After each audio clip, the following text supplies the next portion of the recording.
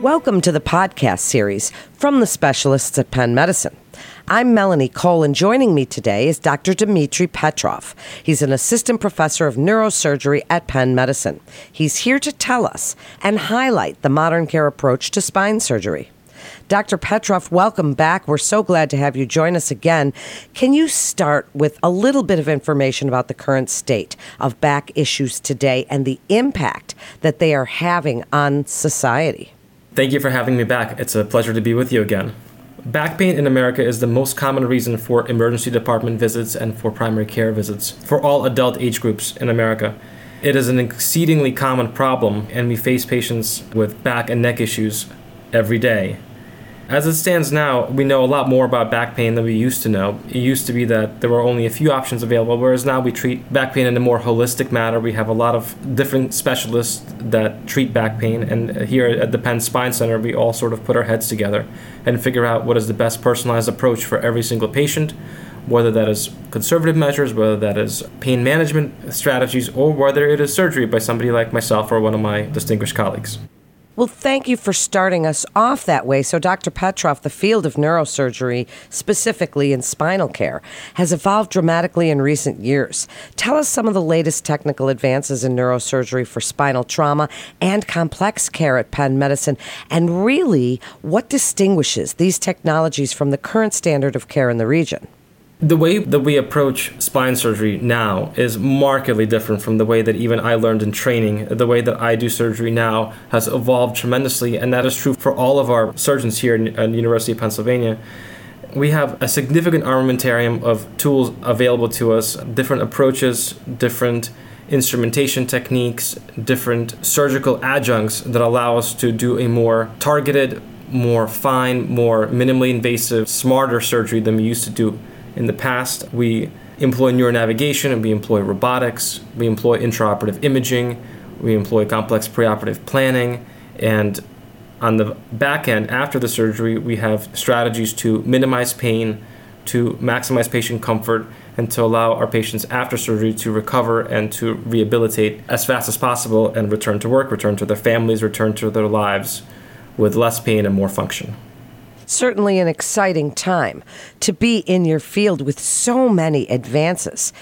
Anyone who's had chronic back pain, Dr. Petrov, or been close to someone who has, I certainly have had it myself, knows that it often involves visits to several providers and a drawn-out process of diagnoses and treatment. How quickly do you see patients, and what can you do to expedite diagnosis and care? I personally give my referring doctors my personal number, and I say, if you have somebody that you think needs a surgical evaluation, please call me. I have a very personal relationship with my doctors, and so I enjoy this sort of communication, which is frequent and very common. But we do have the Penn Spine Center, where we have very direct communication with our schedulers, who communicate with our nurse practitioners and physician assistants, who communicate with our doctors, and we are able to get patients in very quickly. If one of my providers calls me or texts me and says, I have a patient that needs to be seen, I could see them this week. I could see them tomorrow. I could schedule a televisit, which is huge for our ability to provide service to our patients almost today if it's truly an emergency. So we pride ourselves in getting patients in as soon as they need to be seen. And at that time, it doesn't always mean that we take them to surgery. Oftentimes that means referrals to our partners in pain management and physical medicine and rehabilitation in order to get them the conservative management they need prior to considerations of surgical intervention, if that's the appropriate path for the patient. Well, it really is a multidisciplinary approach to care, and one issue, Dr. Petrov, for some patients involves the transient relief offered by spinal injections, sometimes for years. Tell us a little bit about why this happens and how these patients might benefit from alternate forms of treatment. Spinal injections are a double-edged sword. There's a multitude of spinal injection options available, including epidural injections, including injections that block specific nerves, including injections that will ablate or deaden nerves that are going to joints that may be causing pain. There's multiple options out there. And sometimes in the community, pain docs will continue to give injections, as you mentioned, with transient relief, and then continue to do that for months, years even. A lot of those patients would probably benefit from an evaluation by a surgeon in order to determine whether a more definitive therapy is available. that can be more durable and have a longer lasting effect.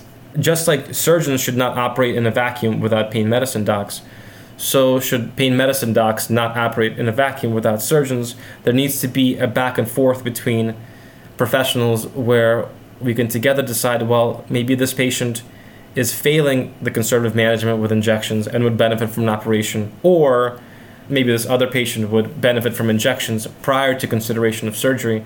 This is why we focus on patients that need to be seen quickly, can be seen in order for us to give appropriate advice. And that is why we also work so closely with our colleagues in pain management in order to have this sort of communication and have a targeted, individualized approach for every one of our patients. Because let's face it, no two patients are the same, no two backs are the same. Everyone's life story is sort of written across their spine, what kind of work they do, what kind of genetics they have, what kind of life they've lived. And you can't have a cookie cutter, one-size-fits-all approach. Every patient requires an individualized plan, and that is our focus. That is the benefit of the Penn Spine Center, of a multidisciplinary team that is focused on getting you back to your life with less pain and more function. What a great point you made. So let's switch our discussion a bit, Dr. Petrov, now to surgery for more severe forms of back pain and spinal trauma. You're speaking to other providers. Why should someone have spinal surgery, and what are your goals for surgery once a patient becomes a surgical candidate? The way that I describe the indications for spinal surgery to my patients is twofold. In one camp, you have patients that have compression of neural elements, compression of their nerves or compression of their spinal cord. And if we don't do anything, that patient will continue to have neurological deterioration and may lose the ability to move a muscle or move more than one muscle, or lose sensation, or the ability to walk, or the ability to use their arms or hands. And so at that point, it becomes a surgery to not only alleviate pain, but also to return function. And in those instances, when we see compression, especially of the spinal cord, and a deteriorating neurological exam, deteriorating function, that is a surgical indication, and there's very little conservative management that can be offered aside from decompressing the spinal cord and oftentimes stabilizing the spine in order to prevent it from happening again.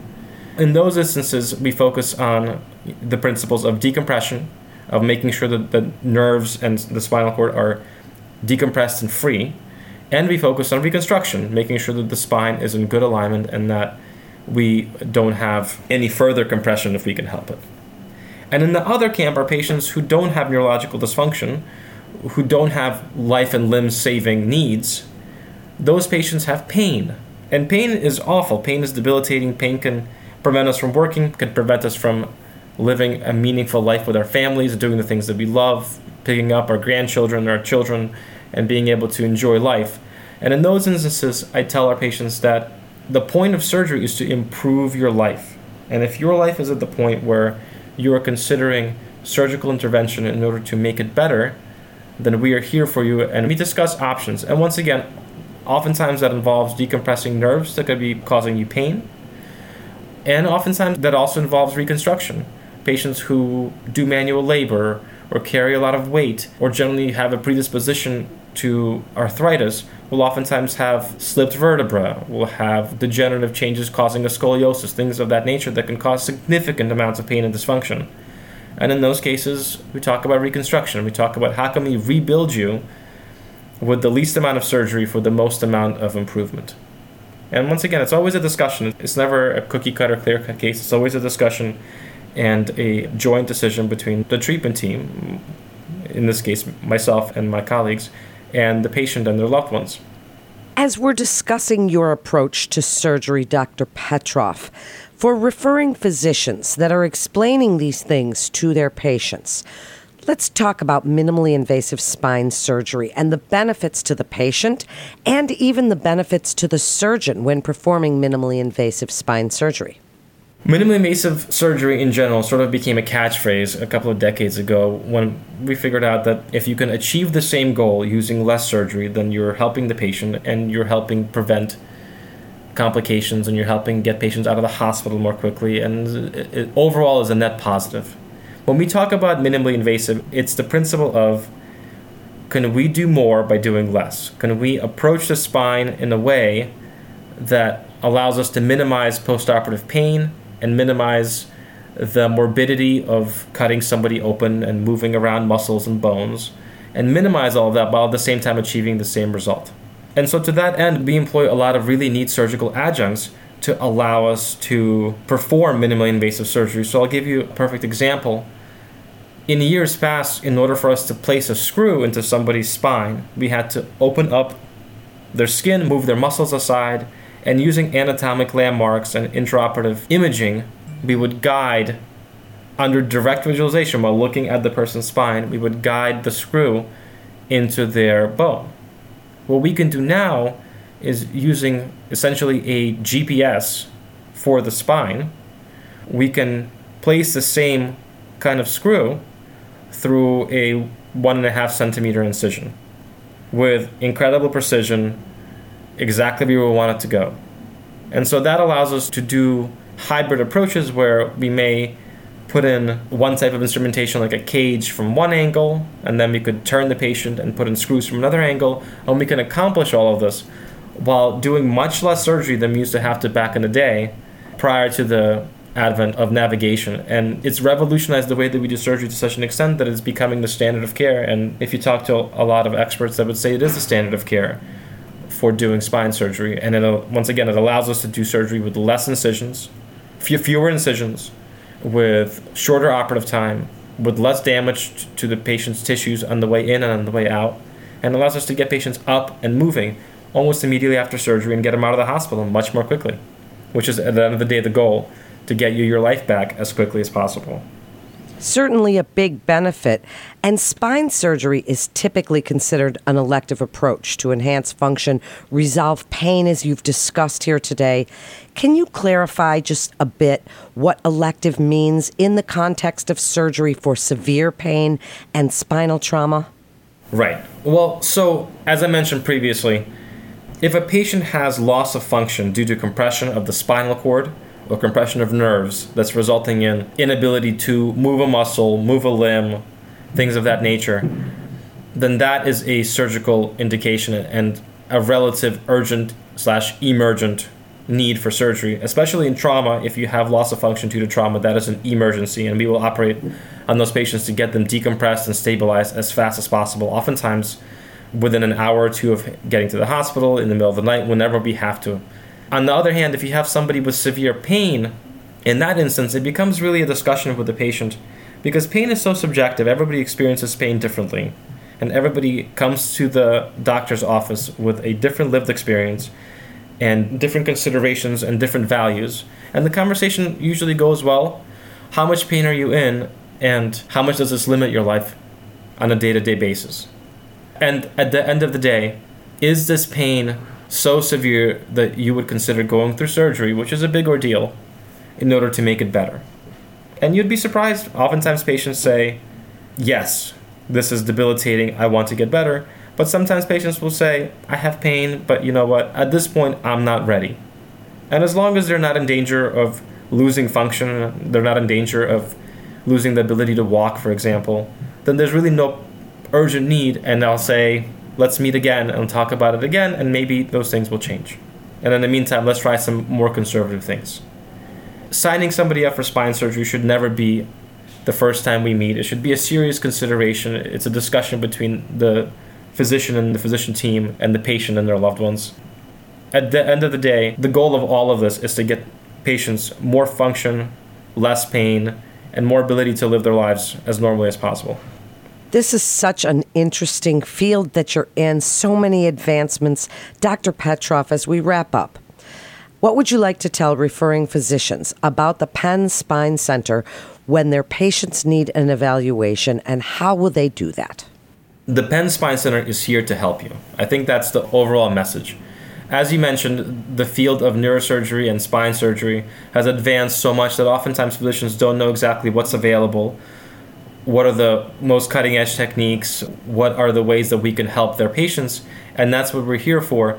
It's a one-stop shop. Once you refer a patient into the spine center, we're able to triage them appropriately. We're able to get them the kind of care that they need in an appropriate fashion, where we get them exactly what we need and not any more, not any less. And we're able to take care of them at the highest standard of medical care. Thank you, Dr. Petroff, so much for sharing your expertise with us today. To refer your patient to Dr. Petroff at the Penn Spine Center at Penn Medicine, please call our 24/7 provider-only line at 877-937-PENN, or you can submit your referral via our secure online referral form by visiting our website at pennmedicine.org/refer your patient. That concludes this episode from the specialists at Penn Medicine. I'm Melanie Cole.